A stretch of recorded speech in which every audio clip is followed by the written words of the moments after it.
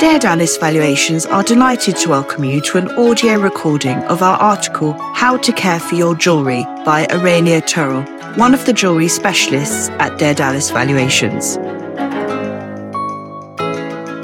When discussing cleaning and caring for one's jewellery, we often forget that metals need a bit of TLC and can also be damaged by everyday products and may result in discoloration.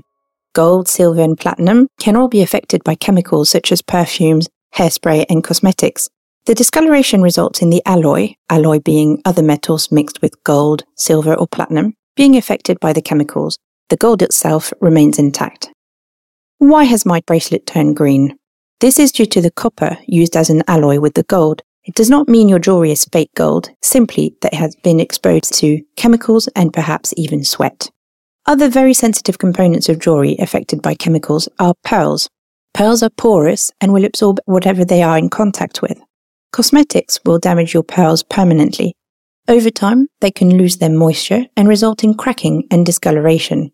One can place a wet cotton next to pearls to help with moisture and should always avoid swimming in chlorinated pools with pearls. Other porous gems include turquoise and opal, which also need to be treated with extra attention. Discoloration does not always happen as a result from exposure to chemicals. Just as old paintings are shunned from sunlight and kept at a cool temperature, certain gemstones should also be kept in the dark and in a controlled temperature environment to avoid fading. These gems include amethyst, topaz, shell cameos, and kunzite. So how should one clean their jewellery? The use of ultrasonic cleaners can be an answer. However, this should only be used when advised to do so by an industry professional. Ultrasonic cleaners generate tiny vibrations which loosens dirt on and around gems. In some cases, these vibrations can damage gemstones. For example, those with surface-reaching fractures and which have been filled with oils, resin, or substance filler. Pearls and organic gems such as amber, coral, and ivory should not be placed in the ultrasonic. The ultrasonic is a great way to clean diamonds, which attracts the most dirt and grease out of all the gems. Please seek professional advice before using this equipment. But after a few minutes in the machine, it's like getting a brand new piece of jewellery. If I can't use the ultrasonic, what are the safest ways to clean jewellery? The oldest tricks can sometimes really be the best ones. 2 simple ingredients are needed to clean most gems: washing up liquid, not detergent, and warm water. Dipping your jewellery in this mixture and letting it sit for a while will soften the accumulated dirt and allow it to fall off. One can also use a soft bristle toothbrush to remove the remaining dirt. Make sure you then rinse the soap off the jewellery. The toothbrush should not be used on pearls, as this can scratch the delicate surface, called the nacre, of the pearl. Instead, one can use a makeup brush and use the same ingredients of soapy warm water to clean any dirt. Simply air dry your strand of pearl on a clean, soft piece of fabric, whilst avoiding touching the string and dirtying it. If you notice your string is dirty and brittle, make sure to have it restrung regularly to avoid any disaster.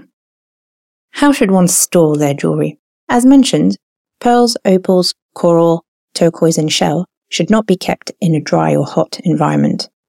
Silver should be placed in anti-tarnish pouches and should never be in contact with rubber bands.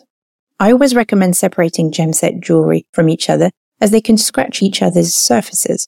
This also applies when travelling.